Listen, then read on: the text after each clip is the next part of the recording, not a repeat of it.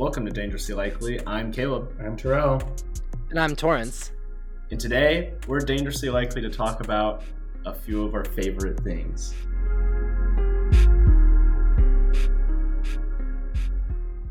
Let's go above the fold with this week's headlines. My fellow Americans, the war in Afghanistan is now over.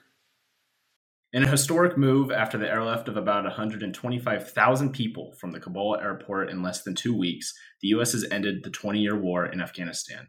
The situation was not perfect. It cost the lives of 13 U.S. service members. Our hearts go out to the families and friends of them. May they rest in peace. Terrell, Torrance, any final reactions to the end of the war? Finally. I mean, this wasn't pretty. It was difficult, but it was never not going to be.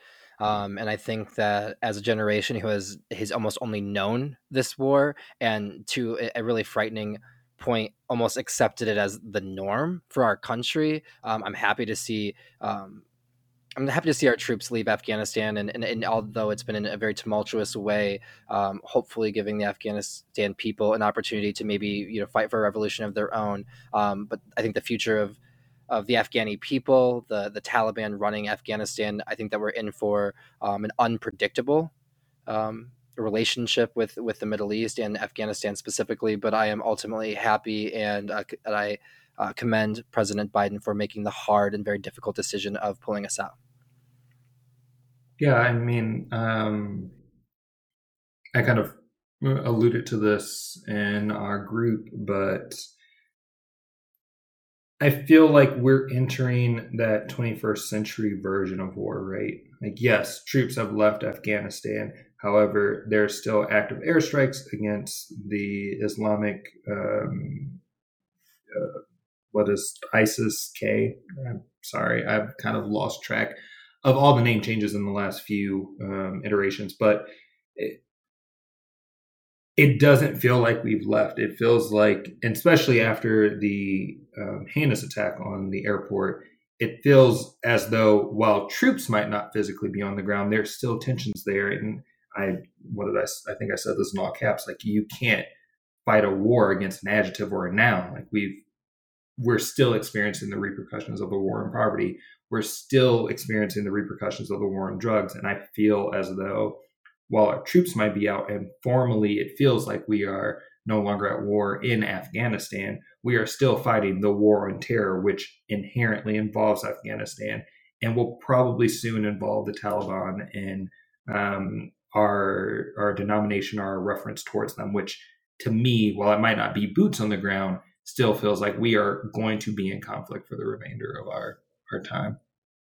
Yeah, it certainly feels like as we're getting out, some of the airstrikes that we had going on there felt like it kind of perpetuated it some more. But I feel like there's a lot more, like, when we look at the broad picture of things, I 100% agree with you. In this situation, I think it's a weird conundrum because obviously, like, Biden doesn't want to perpetuate the war, but also, you have ISIS-K our U.S. intelligence agencies telling us there's very credible threats, and almost 200 people died from the first bombing.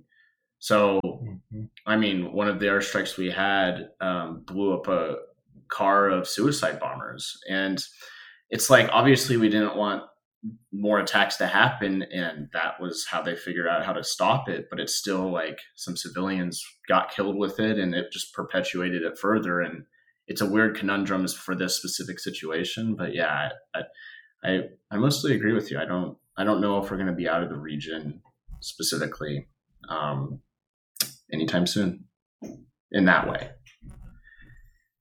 In other news, Hurricane Ida, is it Ida? Mm-hmm. Okay. In other news, Hurricane Ida made landfall in Louisiana last week with winds stronger than Hurricane Katrina. Catastrophic flooding and power outages are wreaking havoc on the region. To support those in need, check out the episode description for a link. Much like the Electoral College, the rules for a recall of the governor in California can result in the person with lesser popular votes claiming the win when all is said and done. As Terrell and Caleb covered last week on the pod, California Governor Gavin Newsom is currently facing a steep recall election that is to take place on September 14th. All registered California voters have had the option between mailing in their ballot or voting in person on September 14th, as the state continues to reel from the Delta variant. The recall process in California allows for a fraction of voters through a collection of petitions to force an election in an off year, often where there will be less turnout than in a normal election year. As it is put in an article from CNN, quote, "The rules are many, detailed, and confusing, but the bottom line is that if any less than half of the voters who take part oppose the recall of Governor Gavin Newsom, he'll be out of office. The top vote getter of the 46 people running to replace Newsom, no matter how many votes that person gets, will be in as governor." According to Political Data Incorporated, which works with Democratic candidates, of the 1.5 million ballots that have been sent back so far, 57% of them were Democratic ballots, while only 21% were GOP ballots, according to their tracker. The odds for Newsom largely depend on turnout in this off-year September election and could have large consequences for the largest state in the union. I'm still working on the Jake Tapper catchphrase here, but let's go around the globe. Okay. We were convinced that the island we were standing on was Udek, which until then was registered as the world's northernmost island, said expedition leader of the university's Department of Geoscience and Natural Resource Management.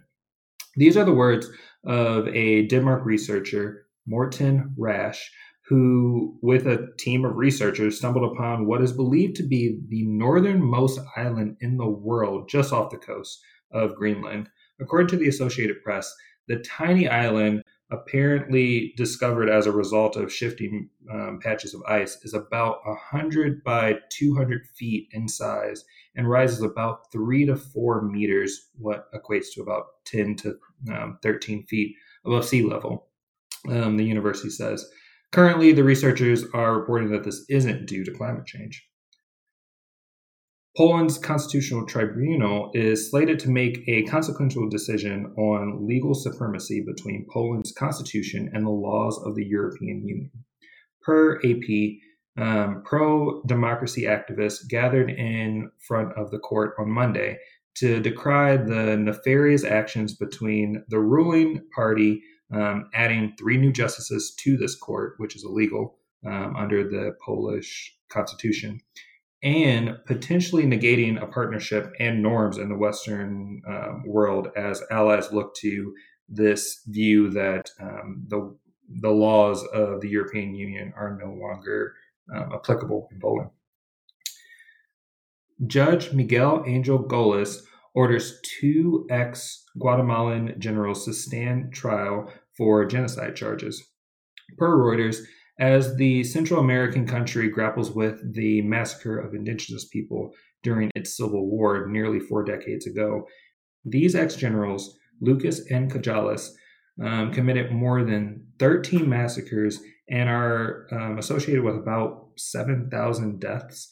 The war ended in 1996 and is estimated to have killed more than 200,000 people, while also displacing upwards of 45,000 individuals in the country. One last story.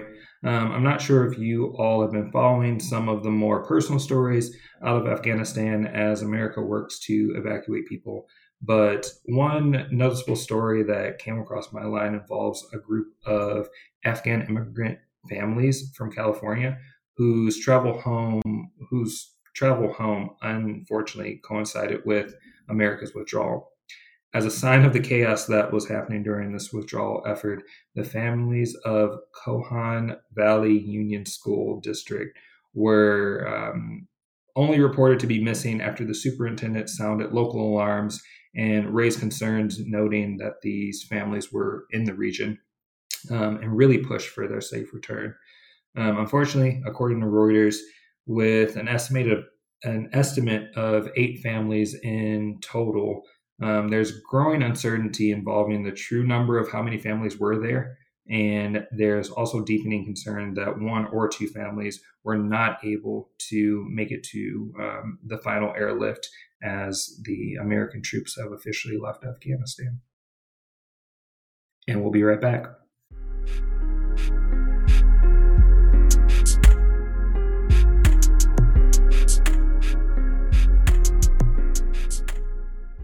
All right, guys, and we're back for a special culture conversation today.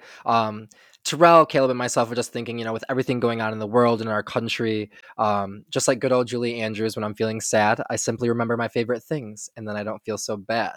So today, we're going to talk about some of our favorite things. Oh yes, Terrell didn't love how great that was. That's why you can hear him laughing at me. You don't gotta help me like that.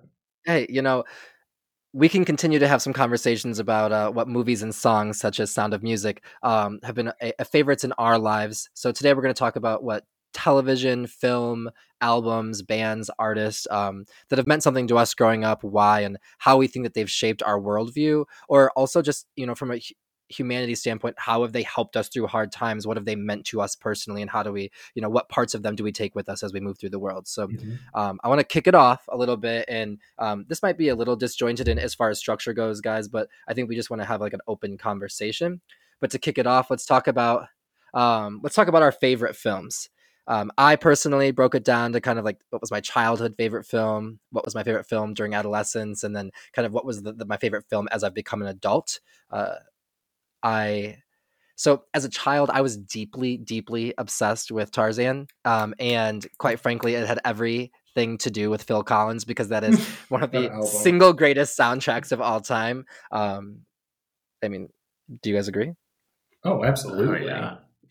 I would love to have been in the studio when Phil Collins was like, yes, hold my beer. I got this. This is my moment. I know that there are going to be a bunch of toddlers sitting in a movie theater who won't understand the dynamics, but that album has withstood so many like just life experiences for us as individuals, for the country. And I still think you can hear him start singing every time you say Tarzan. So yes, I agree. I'm literally hearing him in my head right now. No, 100% same. I also believe this is where my excellent taste in music stemmed from.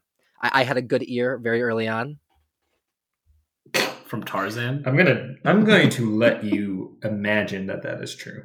Oh, geez, Terrell, come stop your crying. It'll be all right, okay? I'm on a roll with the lyrics today. But probably not also, going to stop. That movie, from a Disney perspective, right? That movie was very unique because it was one of the first times that it broke your traditional, like, either you have the perfect family or we never see the parents structure, right? Like Cinderella, you never see the father. You just know the stepmother. Snow White, you never see the parents. Like Disney had a very, very formative way of portraying what a family looked like. And Tarzan was kind of the first time that it broke that, beyond Lion King, which ironically both happened around the same time, of having the family be there. And then all of a sudden, like a tragedy happens, and it helped process that and help you understand that and help you grow, but also brought in this We Are the World, to lean on another song, perspective, where Tarzan gets taken. For anyone who hasn't watched this movie, I'm going to ruin it. You need to be better. Yeah, that's what I'm saying. You should have seen this by now. Walked through life at this point and not seen Tarzan. I mean, have you just never turned on a television? No, on literally. But he's adopted by this gorilla family, right? And it helped break this dynamic that we as humans are this superior. We don't need to lead on. We don't need to care about. Like, it did a lot of very influential things that maybe now the conservative party is like, this is indoctrination. This is everything we've been talking about. But it's very important, right? And I can understand why that'd be a formative film. Well, I mean, it broke, like you said, the mold, but it had more mature themes than we had seen previously. And then I think that you could also connect that to the music itself, is right. Like, this is a much more mature sound for a soundtrack, I would say, for a Disney movie, much less like fairy tale, much less whimsical, and an album that could literally stand on its own without a film, but was like the perfect accompaniment. So what about you guys? What films have you guys been into as children or through adolescence? Well, I want to know Caleb's interpretation of this. Does that mean you want to know what my film is? Yes. Oh. But I also just want to use the lyric from the song to still. Oh my gosh. Oh man, it's been so long since I've seen Tarzan, y'all. You're killing me right now. My childhood film, and honestly, I like the first three the most, but Okay. Pirates of the Caribbean for sure. I, as a kid, loved that shit. I just like, I don't know, like, I just remember as a kid, just like, I would be so excited to like go see the next movie that came out. I thought it was so like, it was the first one was creepy to me with the Curse of the Black Pearl. Well, when these movies came out, I was like 5 or 6. For our listeners, I made a very, very noticeable face. And when I explain what my childhood movie is, it will explain a lot of this. Yeah, no, I don't know. I just thought that it was just, I think that's fair. I was, as a kid, like I didn't grapple with the meaning of movies as much. And I don't know if there really is any with Pirates of the Caribbean, but There's definitely meaning to the Pirates of the Caribbean. yeah, in a way. But like, I just like, I was kind of a fan of action movies and stuff. And I just thought that Pirates of the Caribbean was like awesome all the way around. The way Captain Jack Sparrow Yes. shows love, even though he had to give up his partner, like, well, not his actual partner, but who he wanted to be his partner. Still one of the greatest moments for me personally. Yeah. I just like, go on. I mean, I've seen them. I actually like went to the last movie like 3 or 4 times in the theaters for whatever God knows what reason. It was like 3.5 hours long, I swear. But I never got into them. Like, I'd seen them, I never got like super attached. Yeah, which I know it's like, it's kind of interesting though, because as an adult, as I've seen them, like the snarky, sarcastic nature of Jack Sparrow actually feels really on brand for me. So I don't know why. I don't know why that didn't like set in a lot sooner. But yeah, as a child, I mean, as a child, I actually didn't really like watch them. It wasn't even that I disliked them. I just didn't like pursue watching them. This was one of the films that actually my father and I bonded a lot over. I don't know why. I don't think he actually liked them after the first two. By the third one, he definitely was checked out, but I was still checked in. Same. I checked out after the third one, I think. I watched all of them. I'm very excited for the new one that may or may not happen, depending on how Johnny Depp's divorce turns out. You know what? I'm an advocate for it happening, but like, same. He's trying to rehabilitate. Okay, but also like I might get called out for this. Johnny Depp was definitely a victim in this situation, and it should be noticed that. Oh, I'm not touching that with a 10-foot pole. Yeah, I will. Like, Johnny Depp was a victim in this situation, and there's been a lot of information that's come out recently to prove that things have been misinterpreted by media outlets, and also the inherent belief that men cannot be bullied or intimidated when it comes to sexual relationships, which is a whole nother argument in and of itself. Yeah, I haven't like really kept up on it. That's why I'm like, I'll just not be touching that. Can you tell who one of my favorite actors are?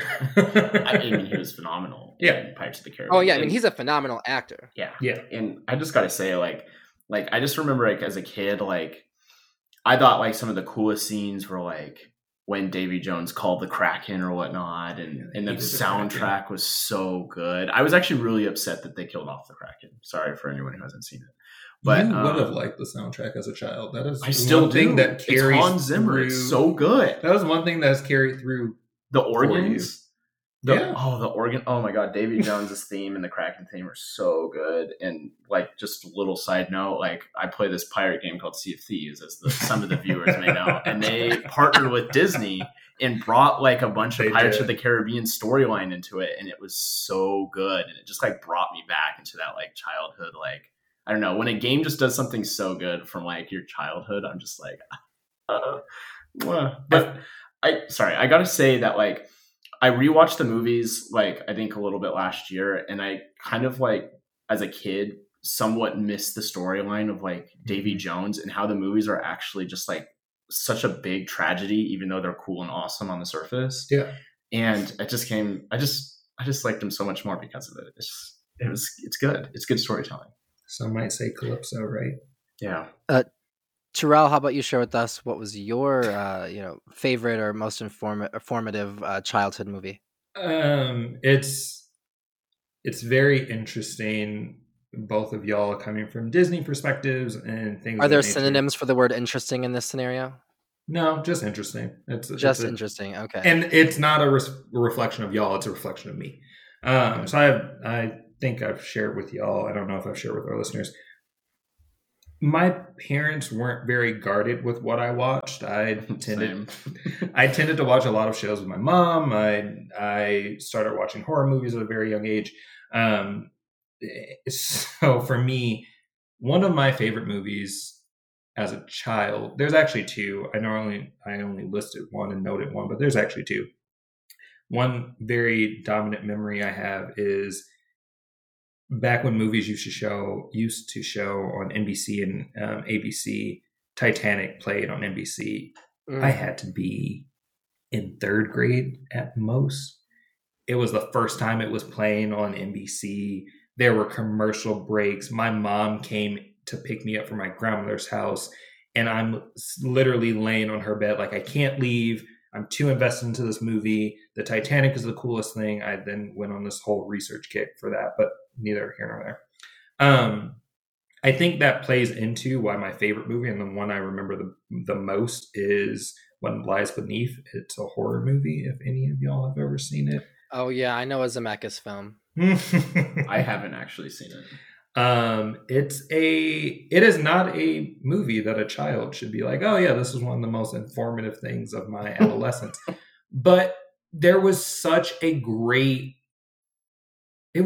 a great story. Like, there were so many intricacies in understanding the relationship dynamic between the main character, the husband, and the former spouse of the same husband.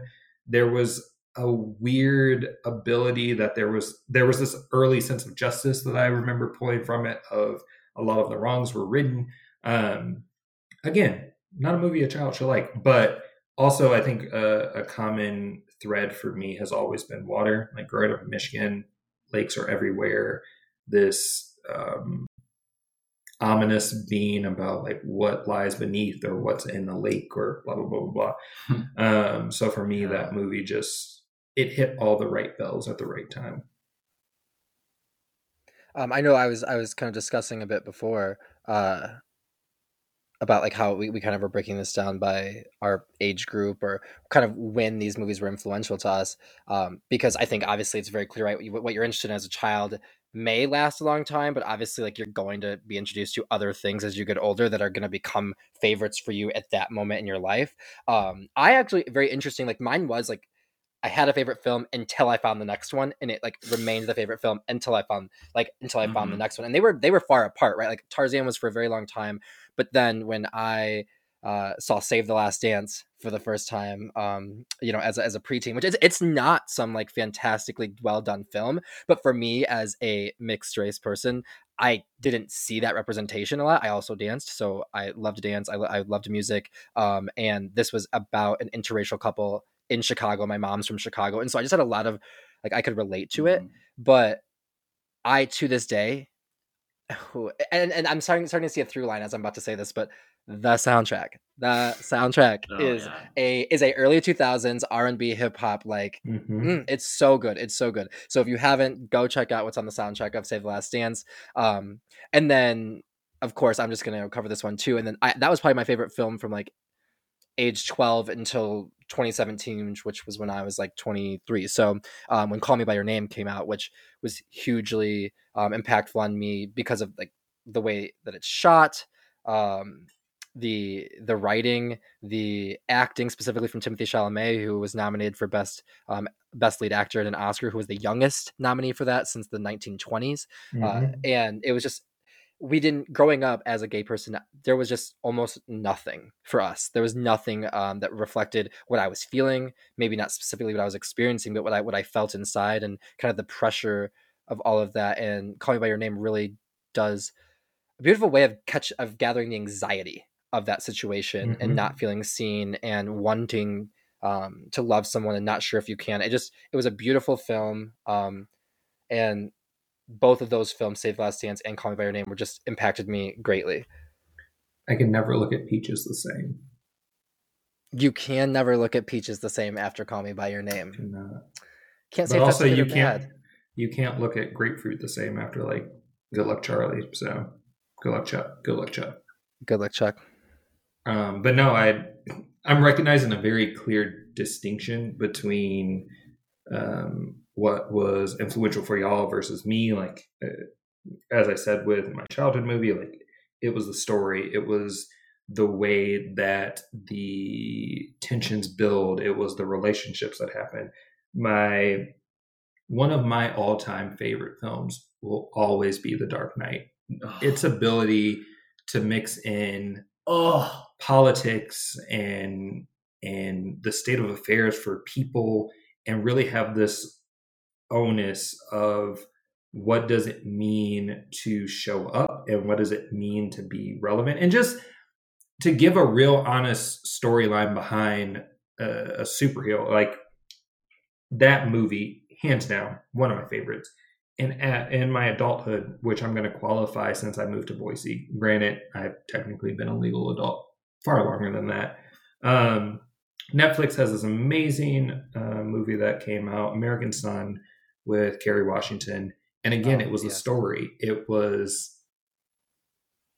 so well done from a theatric standpoint. They never leave one location, but all of the dialogue happens there. You feel a change in the scenery, even though you don't physically leave the space. You feel a change in the scenery when a new character enters, and their aura and their vibe and the way they carry a conversation. Again, I am truly too old for my age, but all three of these movies just carry such a distinct use of dialogue, use of understanding and conceptualization of where we are as a people. And I mean, American Son came out just before the pandemic really took shape. So just before the murder of George Floyd, and it led a lot of conversations I had with close friends from my high school career of what it feels like being Black in America, what it feels like being lighter toned in America, and having this understanding that while I might have assimilated for multiple years as a defense or a security reason, I was always Black in America, and that always had a huge implication on who I am. Well, and just the American Son, the adaptation from stage to film, I think was done so beautifully because they almost didn't change a single thing. Like you said, even obviously it takes place in one location on stage, and that makes a little more sense for like direction. But to keep it exactly the same, I think, is because that dialogue and the narrative carries the entire thing. Mm-hmm. I think that the filmmakers made such an excellent decision with just allowing that to do what it had done successfully on the stage, which is send the message that was needed. I think for me, like when it comes to like films that I liked when I was growing up, like, I already mentioned Pirates of the Caribbean, but the next couple are like more of an ode to Christopher Nolan than anything as a director.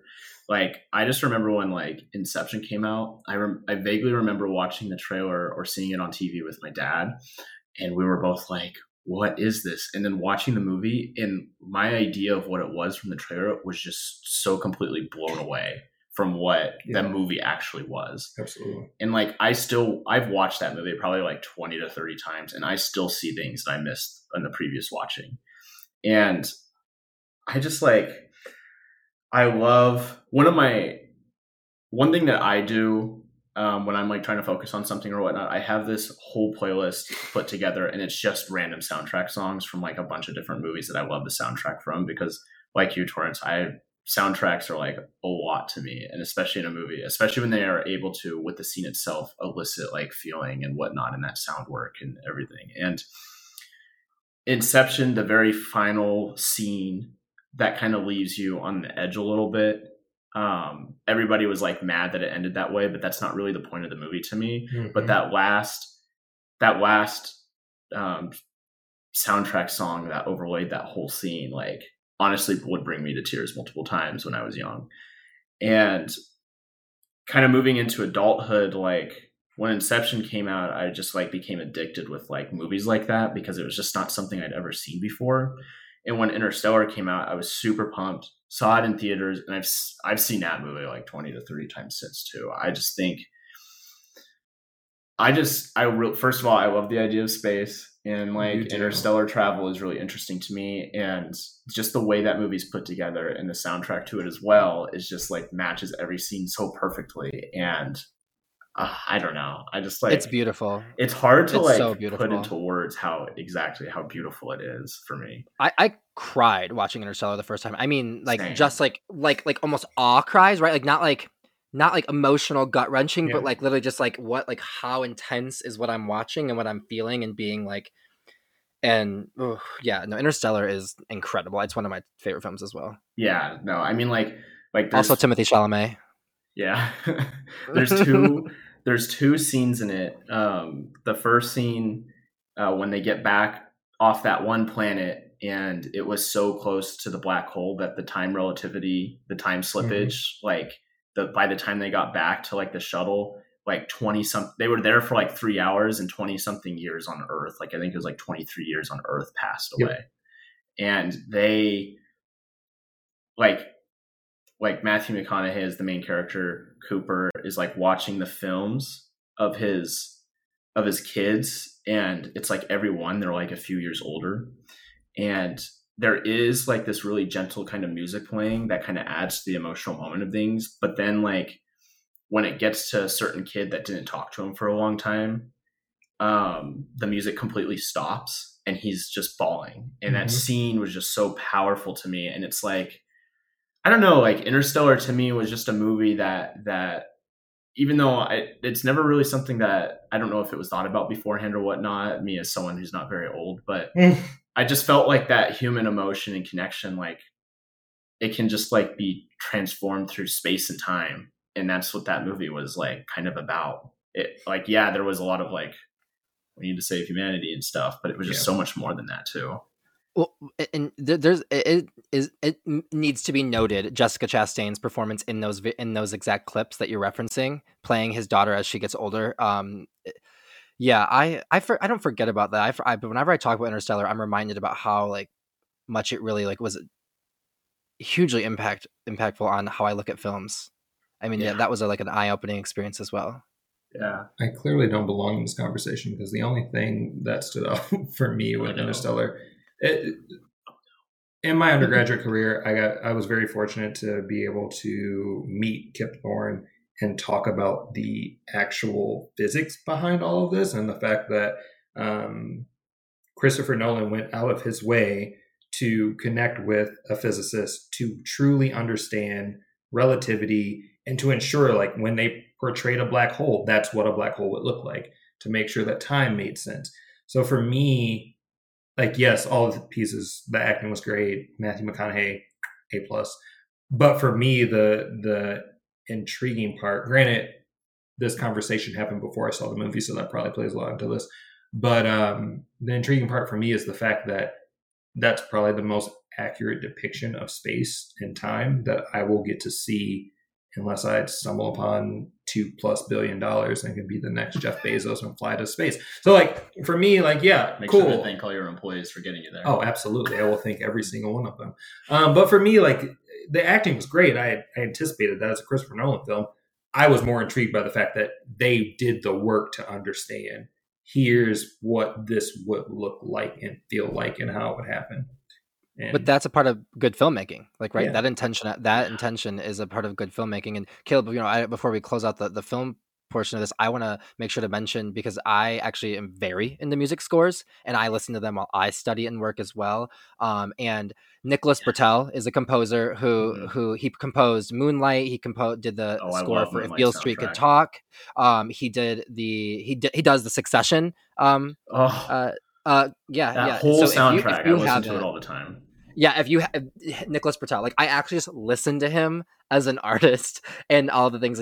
Oh my god, the Moonlight and the If Beale Street Could Talk scores are beautiful, are gorgeous. Like, you have to go listen to If Beale Street Could Talk score after this. You will not. Okay. Agape. Listen to that first. Yeah. I'm kind of a nerd on scores, to be honest. Yeah, no, me too. I'm also like, Hans Zimmer also is like, has a place in my heart too. I just think he makes some of my favorite, like literally my favorite movies here. He's done all of them. But before we move on, just really quick, Like Yeah. you brought up Dark Knight as one of your favorite movies. That's It's a like Christopher Nolan film. I know. It's an honorable mention for me because, like, first of all, amazing movie, and you're right, the political factors and whatnot. But like, also for me, like, I feel like superhero movies today are like dominated by the Marvel kind of like. Unfortunately, I would agree. I mean, they're fun to watch with friends and stuff, and I don't think they're the worst. Comedy. Yeah, well, they play up comedy, and you know they're gonna win even if one movie ends badly. And like the Dark Knight specifically in that trilogy, like you never really get the feeling that anyone's winning, and nobody does at the end of it. Spoiler, but very DC though. Very DC. That's very the theme of DC. Very DC, but also like I just don't feel like you get to. I feel like there's not a ton of movies that you get to see that really question what a superhero actually is. Yes. And I feel like The Dark Knight was one of those, and they did it through forces like the Joker. And I think everyone talks about like Heath Ledger's Joker performance, which was phenomenal. The greatest Joker of all time. Absolutely. But one of the like storylines in it that I thought was actually one of the most powerful was the story of like Harvey Dent and Two-Face. Yeah. I thought that was phenomenal. And like one of the only other movies that like is kind of Marvel, kind of not, that does that is like Logan. And in Logan, oh my God, I forgot about Logan. Honorable mention for me. Yeah, Logan's a really good one, and the soundtrack of that like is good, but they do that movie made me emotional a little bit just because it didn't feel like a superhero movie, but also they would use the soundtrack in a way where when it came to like incredibly emotional moments, it would just disappear. It would just be like what the background sound was wherever scene they were in. And it was just, I don't know, that use of like sound and stuff can just be so powerful when used right. And I thought Logan did that so correctly. That is the last movie I cried at, Logan. Make the same.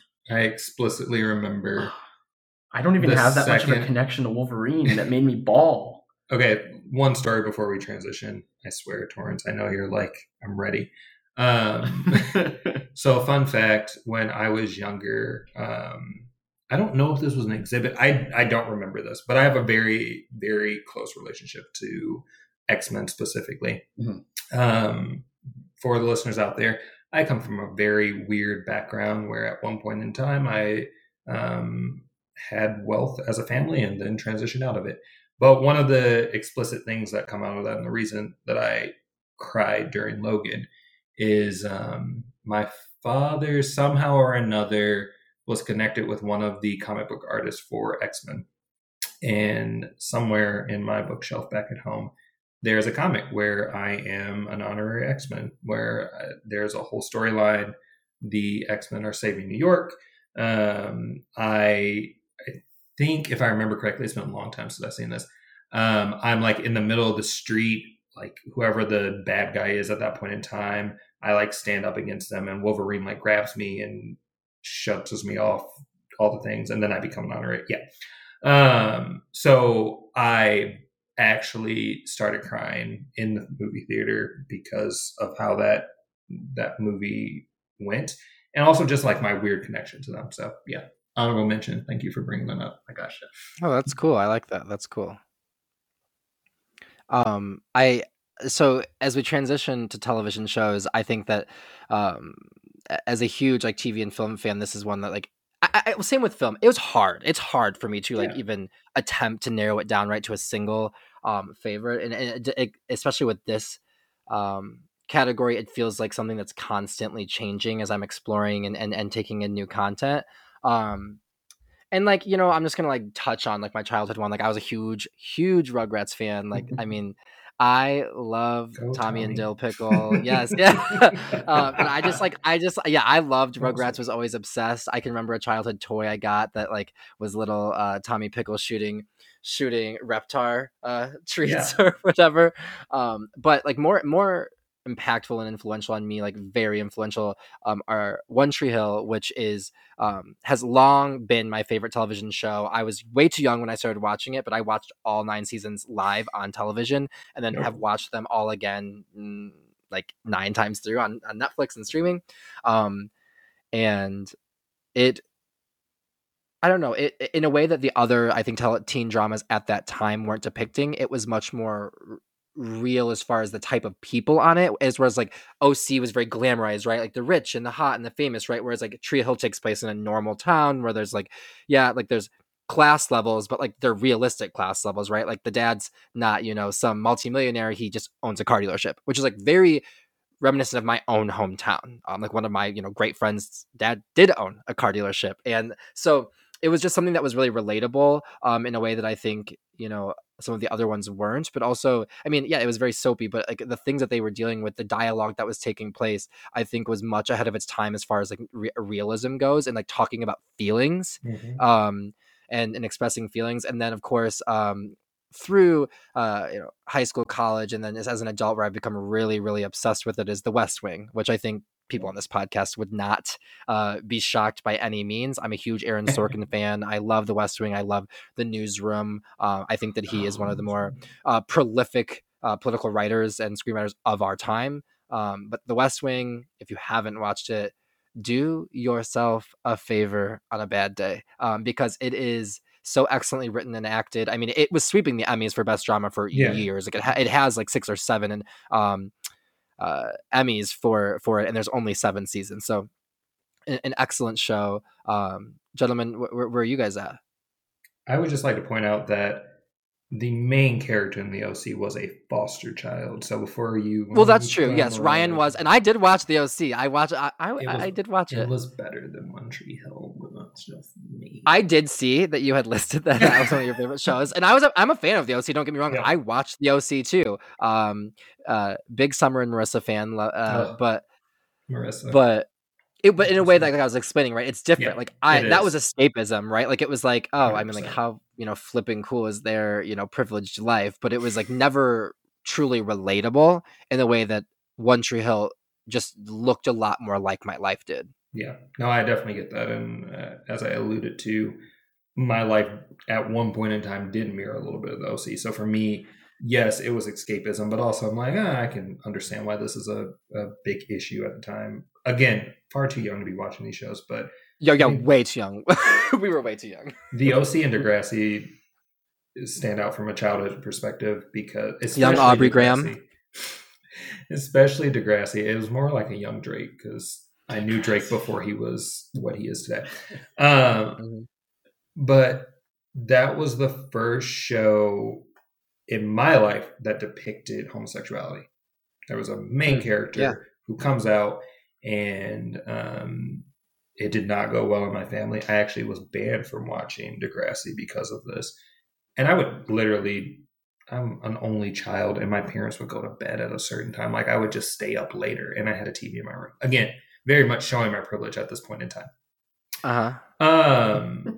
So for me, I don't know if it's so much the show or the rebellious side of things, but like that was just the thing. Like I remember that being one of the hills I would die on of, no, I don't care that there's a gay character in the show. Like I like the storyline.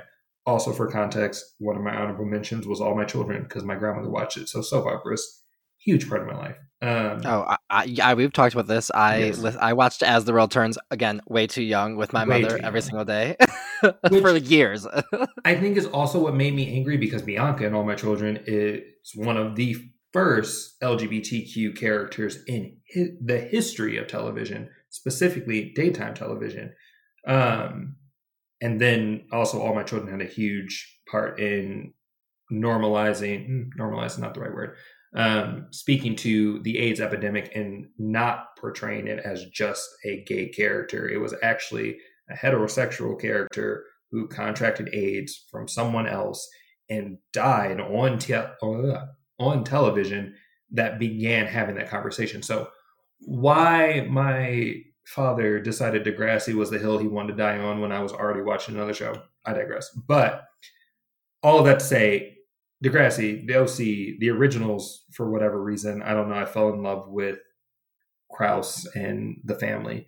Madam Secretary, but I think for me, the one show that just carried through, and I'm sure listeners are probably going to catch a theme here, was Scandal. It's my go-to show to watch when I just need to like tune out the world, just watch it over again. Very similar to yourself when you watch Interstellar and Inception, you pick up new things. For me, Scandal, I'll catch like, oh, there was some significant foreshadowing to what's going to happen in 4 more episodes.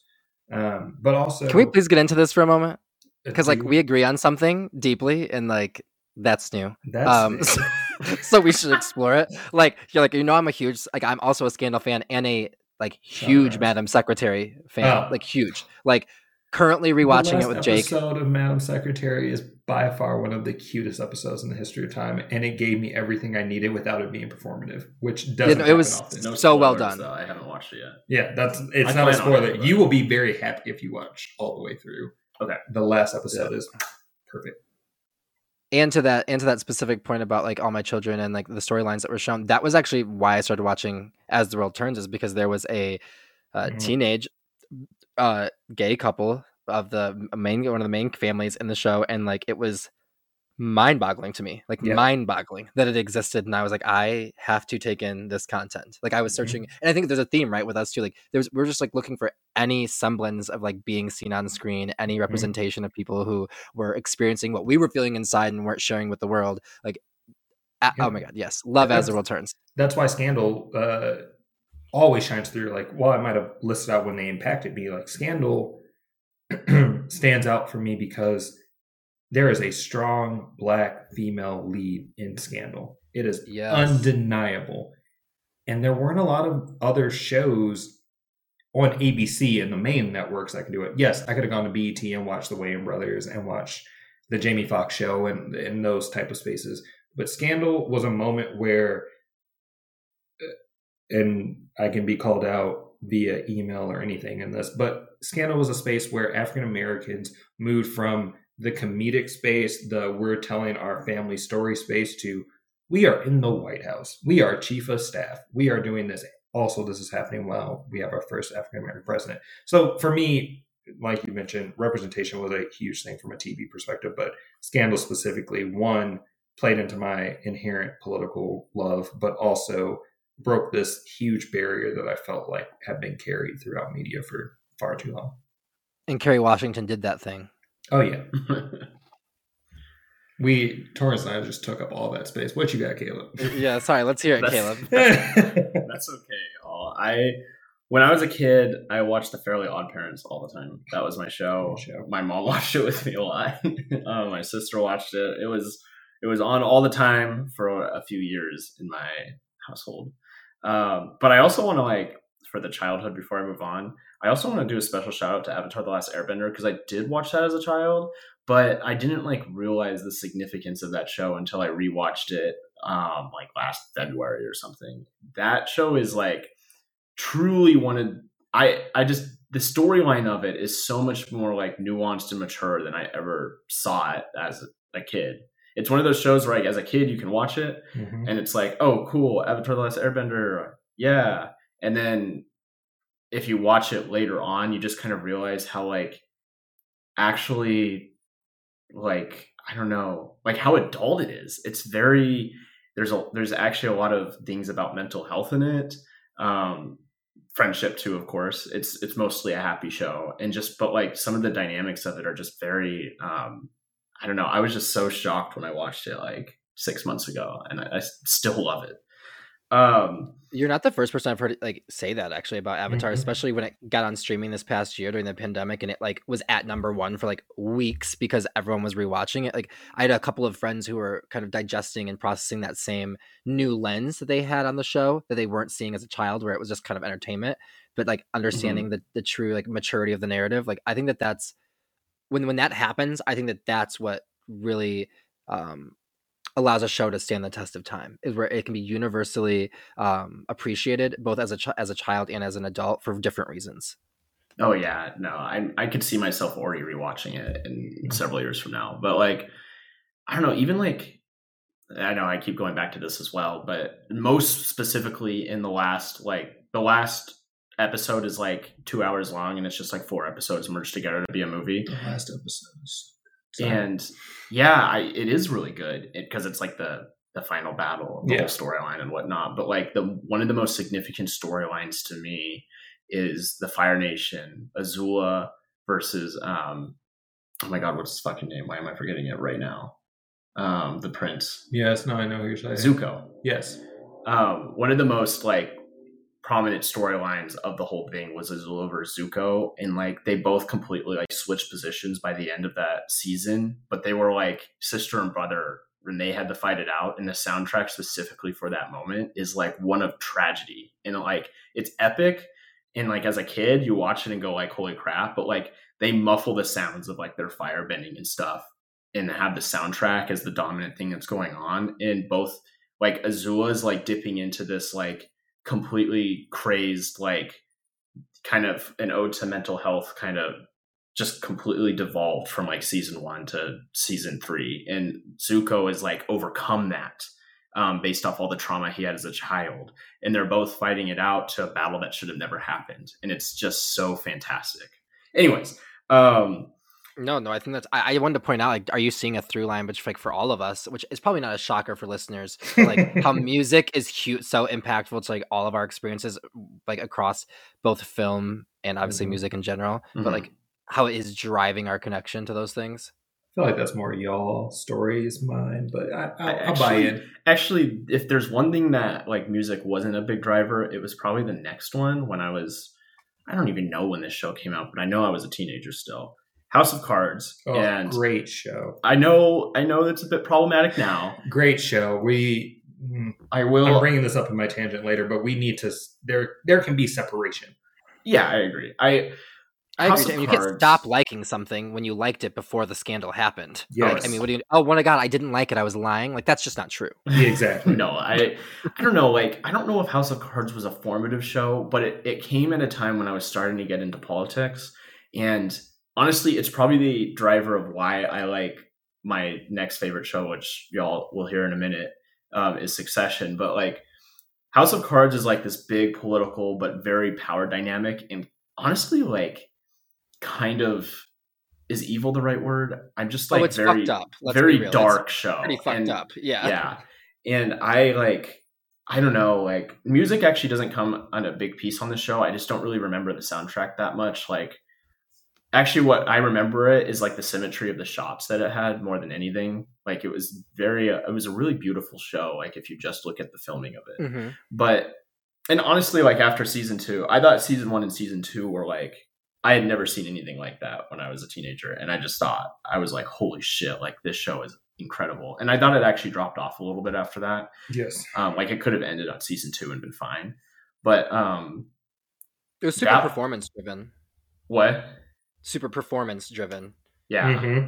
Yeah, the performances in that show. Like, I don't know. I just like, I don't know. It only drove my interest in politics more. It didn't give me a bad or a negative view necessarily of politics or anything like that. It was just like something I hadn't seen before. And I was just so intrigued by it. And I just kind of came to realize that I just really like those like heavy power dynamic shows that are political. And anyways, moving on to adulthood.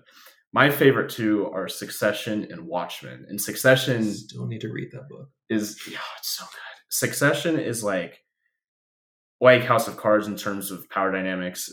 This one's more of a family related power dynamic. On top of it's kind of based off several wealthy families, but most of all the Murdochs who own like Fox News and whatnot in real life. But the show itself is just, I just don't have any other words other than it's brilliant. The soundtrack is phenomenal.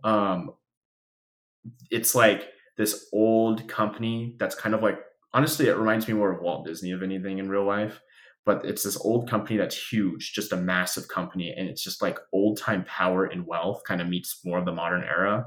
And the CEO is like this old guy, and he has like 4 children, and they're all like jockeying kind of for power, but they all are super insecure and just completely traumatized by their family that they had growing up and even now. And it just leads to it's funny, it's dark, and I've never heard dialogue like that before from a show, actually. But I also have to say, I just started Succession myself. So, Oh man, this third season's yeah, I coming don't know a out. I've been ton. waiting 2 years.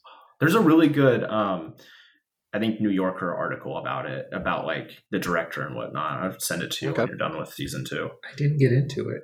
Sorry. That's okay. You don't have to. Not everyone's gonna like it.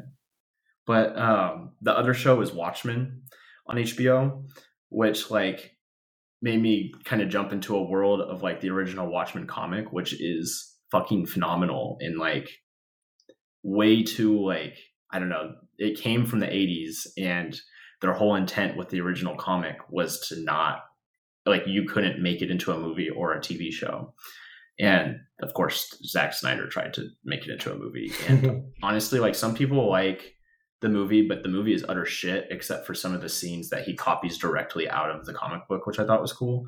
But Watchmen, the HBO show, is like more of a sequel to it than anything. And I just don't think you can. I'm not sure you could ever make a show the nature, like from the nature of Watchmen like that ever again. It's just so phenomenal to me. And there's just so many different dynamics. And it's weird, but the weirdness of it like reflects on like what the world is. And well, it was super informative. I mean, Yeah. about historical events, and of course, our queen Regina King killed that performance as well, oh god, earning her an Emmy. I love her. Oh my god. Yeah, no, fantastic show. If you watch it, you will probably not understand it like me, but I was so intrigued by it that I just had to dive into that world a little bit more. I just need to read the damn. I think you'll comic. like it. I will. It's weird. It's really weird, but it's so like reflective of the time it was from, and even today, honestly. Yeah, and I also have the misfortune of watching the movie, which was not good. Also having the annoying implications of Sin City, which happened around the same time as Watchmen, and also had the very same tone as Watchmen, because they were both noirs, and they both tried to do this, we're going to be black and white, but use color in an effective way to tell the story. Did not work for either of these movies for anyone listening. So I think for me, that's been the I won't say hesitation, but the issue of, do I need to watch this? I've kind of already seen the movie and didn't like the movie, but good time. Just like a super quick rundown on like what Watchmen is. Like, it's basically asked the question, just like I kind of talked about earlier with The Dark Knight, but way more to the point of like, what is a superhero and if they actually exist. And it goes into like each like all the superheroes in it don't have any powers. And then it's just really based off what they think is morally right. But is that actually morally right? Like everyone's idea of that is different. And there's some really fucked up shit that happens between some of the characters in it. And it's like on the outside, people still think that that person is a superhero. But like, even though they do good things on the surface, doesn't mean they're a good person. And it's just very interesting. And then there's one like entity that does have a superpower. And he's just like this apathetic god that doesn't really give a shit what happens. And that's like, I mean, there's a lot more to say than that. That's like a very like simple way of putting it. That probably leaves out a lot of nuances and dynamics, but like the one person that like could be a superhero, like isn't one in the book. And it's just very fascinating. Well, I feel like, I mean, if you are like interested in that kind of show, I don't know, I was going to mention it earlier when we were discussing DC, but Jake and I have just recently caught up on DC Titans. And Is that I good? think that yeah, I think it's pretty good. And I think that it also plays with that like notion of like what is like the real human, clear-eyed lens of looking at a quote unquote superhero when it comes down to like their actual actions, motivations, who they are as a person outside of these heroic moments. I think that if you appreciate that, which I think you kind of alluded to in your dialogue about The Dark Knight, I think that you should 100%. It's on my list. Give it a watch. Yeah, I think you would like it. I'm currently watching the animated Harley Quinn show, and the whole show's a meme. It's also great. So fucking funny. Also great. Holy shit. I'm a DC fan, so I'm very biased here, and I'm not going to add too much opinion, but DC's just better than Marvel. It's like an Adult Swim show, and I love it. Yes. I'm not having that debate, but I also am just becoming acquainted a little bit more with DC, so we'll have to see. Well, It's better than Marvel. Before we move on, and I know we've been talking about this a long time, but I agree with you, Terrell. And also, like, because I do think DC is better than Marvel. But the stories of the superheroes, I think, are just a lot more like relevant to today than Marvel's. Like at first, like I thought like Batman and Superman and whatnot are like these characters that are like, oh, like superheroes, you know, oh, kick ass, awesome, and but like the Dark Knight like completely changed my outlook on that,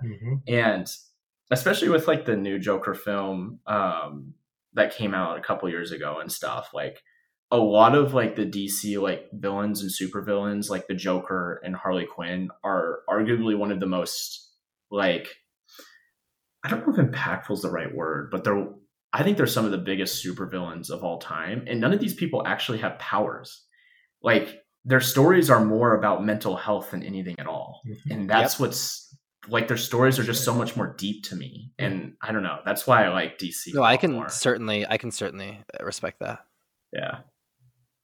So as I'm sure you guys have noticed, we have not gotten to talk about music itself, right? We've talked about it in association with the films and television that have been impactful to us, but we do want to give that its due time to talk about the albums, about the songs, the artists and bands that have really impacted us. So we're going to call this part 1 of our entertainment and culture conversation around our favorite things, and we're certainly going to have a part 2, but we'll be right back after this.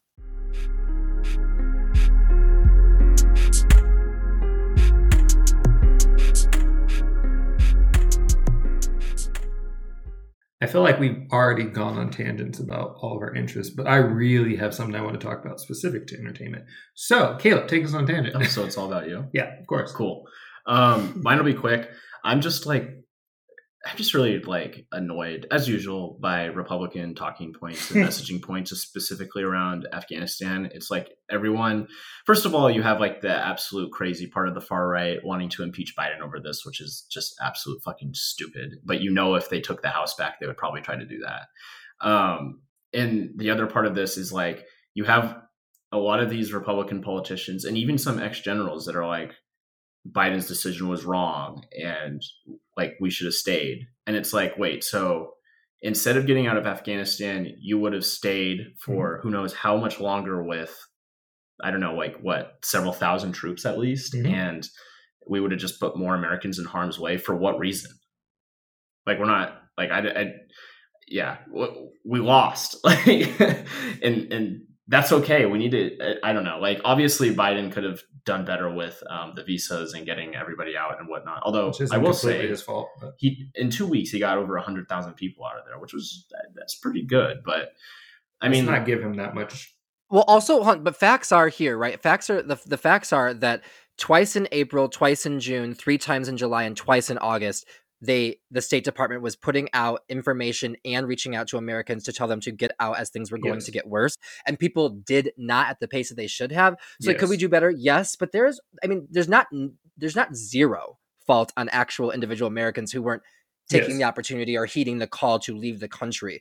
This was a war-torn country. You're going to pull out. There's no clean withdrawal out of a war, especially when it lasted 20 years. So, I mean, you know, at the end of the day. Look at the story I covered in Above the Fold. It was immigrants from Afghanistan in California who chose to go back home, which is their right, just before we withdrew. There were already advisories out. We're still in the middle of a pandemic. Yes, there are a lot of things that should have indicated to some Americans this wasn't the smartest choice. But also, I don't want to give the president too much like credit here because it was the rank and file. It was members of the State Department. It was the State Department that rushed through those visas, that did the legwork.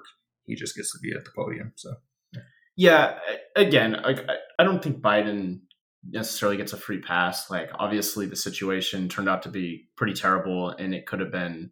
It feels like it could have been better, but to be truthful, I'm not sure. Even if we had a plan, things are unpredictable over there. We don't know what it would have happened. Expectation and reality are often, you know, two different things and misinformed. Yeah, and I just think the idea that like staying longer would have been good. Like don't we remember that there's like a ceasefire? Like the Taliban wasn't like shooting our troops because like we were going to be out by a certain date. Like that's why we haven't had casualties. It's just unrealistic to stay. There's no reason to stay and further put them in harm's way. Thank you, Trump administration. But I also like I don't know, like I just think that in like a decade we're gonna look back and this was a smart decision. It was a good decision. I think it will be seen that way in the future, even though I mean, like what media doesn't even talk about the Afghanistan lives that were lost too. Like I don't know, just like some of the messaging around this and like the narratives are really frustrating to me. But I really do think that in a few years' time, it's actually going to be one of his accomplishments in his administration. In the immortal words of Cardi B, what is the reason? Torrance, take us on a tangent. Yeah, my tangent today is sort of personal in a way. Actually, I think obviously I've shared. I grew up with 8 siblings, one of 9 kids. My parents were both working class. We struggled, come from a low income family, and thanks to some government assistance that helped us when I was a young kid, my parents were able to feed us and put clothes on our back. Because obviously, in any condition, raising 9 kids is not a easy financial feat. But I was really specifically peeved most recently with this news out of Waukesha, Wisconsin, where their school board decided to forego and not accept the federal funds from a federally funded program that was responding to the pandemic last year, in which all public school students would eat meals for free at school, and they were going to reject that funding. And the president of the school board said that one of the members, of the school board, Karen, interesting, Karen Rajnicek, said that the free program made it easy for families to become quote spoiled, and that the assistant superintendent for business services said that he feared that there would be a quote slow addiction to the service. And what I say to that is, quite frankly, explicit fuck you. The idea that any person in public service, specifically someone serving on a school board, could utter the words slow addiction to feeding children and become spoiled to feed children while they get an education is disgusting. They are despicable human beings. And the extent in which the privilege is being shown here, that they think somehow it is the willful negligence of parents to not want to pay for food for their children to eat at school, is ridiculous, is absolutely ridiculous. And quite frankly, shame is not a strong enough feeling that these people should be feeling. They are disgusting by any standard of the word. And quite frankly, across this country, again, I've had this conversation many times about what our policies mean. And if people think that feeding children is about laziness, about becoming addicted to federal services, just need to reevaluate their life. I don't know. I mean, I seriously actually can't find the words that would I think measure what I'm feeling other than complete disgust. But it's fucked. What is wrong with people? Just what the fuck is wrong with people? Children, whether or not what you think of their parents, children have nothing to fucking do with that. They need to get an education and they need to be well nourished. End of story. And how we take care of that and how we address that says a lot about who we are as a country. Yeah, it's literally basic needs. Like, Jesus Christ. Terrell, take us on that tangent you've been so excited to tell us about. Honestly, I kind of wish I could jump on each of y'all's because there's aspects and pieces that are there. Specifically in Afghanistan, I'm really annoyed that media coverage isn't talking about the fact that the president of the state fled the country and left his people to defend for themselves. He made the evacuation of American lives from Afghanistan chaotic.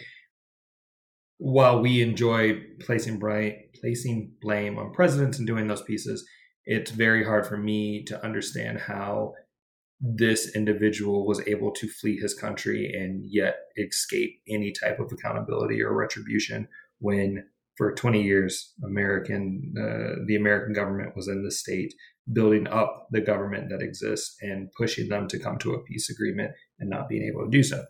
Additionally, completely forgot about this story, Torrance, and appreciate you for bringing it up until you mentioned the point of we don't want children to be addicted to handouts or whatever the superintendent said. Just a general frustration there about it.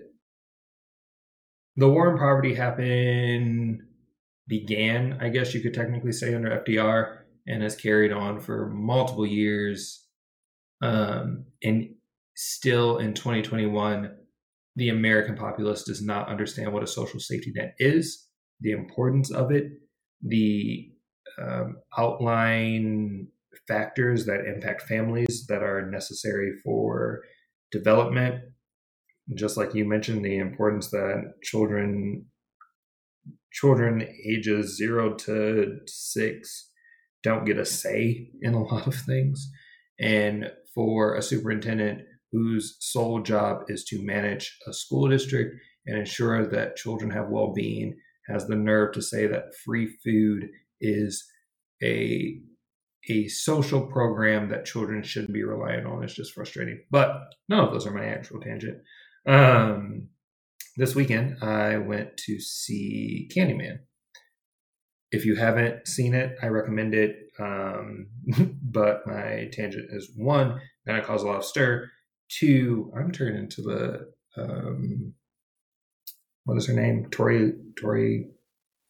Oh, what is her name? I don't know. Tori. Oh, Tommy Lahren. Tommy Lahren. Thank you. I'm turning into Tommy Lahren here with all of these. The way my tangents have gone, not in like the far right way, just in like the way I rant. Anyway, this weekend I went to see Candyman. I'm very torn. Great movie. Obviously, there's been some implications and arguments specific to the fact that a lot of people are speaking to Jordan Peele's contributions here when he was not a director, he's just a producer. This African-American director who has not gotten credit because the American populace likes to look at males before you look at females. That still aside. Also ironic because I made mention in our earlier segment around Scandal and the influence it had in bringing African Americans into the mainstream, if you will, breaking away from BET and breaking away from our Tyler Perry's. But in all actuality, I want to return to the 2000 segregation of entertainment. I say this because... Oh boy. Candyman had a hugely influential message. It spoke a lot to a lot of things, and the story that was left at the end was incredibly impactful. I'll just put it like that.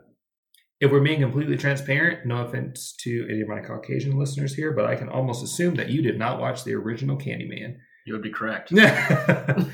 You have no context to or relevance to the story behind Candyman and why, for a lot of African Americans, yes, Black cult classic. Yes, it's a Black cult classic. And a lot of African Americans were nervous with the fact that it was being recreated. Not because of fear that it wasn't going to be done well, but because that movie genuinely created some sense of trauma. And the storyline carries that very well and very artfully and does a great job of separating itself from being a remake or a sequel to being a very separate entity that relates back to the movie. But all of this said, I went to see this movie in Meridian, Idaho. Did you go to the Village? Yes, I went to the Village. I did not. What? I got there way too late. I literally walked in as the opening credits were getting ready to play. Cut it real close. I'm one of maybe 2 Black people that exist in Meridian, Idaho. That is an exaggeration, but not by much. I'm one of like 12. I'm torn with this movie because I'm very over the fact that for Black entertainment to exist in the mainstream, it has to be centered in trauma. I'm very over the fact that